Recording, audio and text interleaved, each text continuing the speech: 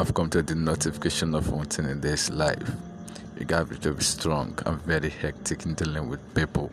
They don't believe you if you're so soft on them. You have to be hostile and mean for you to be feared. If not, they're going to take you for granted. I've tried it, I've checked it out, and this is just the truth. You have to be very mean and straight in whatever you do. Anytime you take it soft, people will underrate you. I don't know reason why, but that seems to be common. I don't know why a lot of people like to be handled with a rough hand for them before they can understand. If you keep it cool, you are going to be cool. You can make an impact. You can change a damn thing. You have to show them that you're strong and weak and not a weak person. And that's the only thing I've seen that made me ever believe. Everything you do, believe me, they will look at you. They always underrate you when you are not that strong. You have to show them that you're very mighty and wise. You have to ginger. You have to be fearful.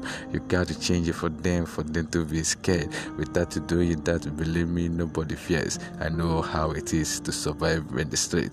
For you to be a man and as a boss you are, you have to be mean and very strong in face. You have to have the words to command the crowd. Without doing this, believe me, nobody will fear. And if you don't fear, you can't command the crowd. For you to be a leader, you have to be hostile. Anytime you do, I know how to mean. Just be mean and do the thing you got to do officially. If not, that a lot of people will take it. Anyhow, you have to be, just be strong, never weak in anything you do.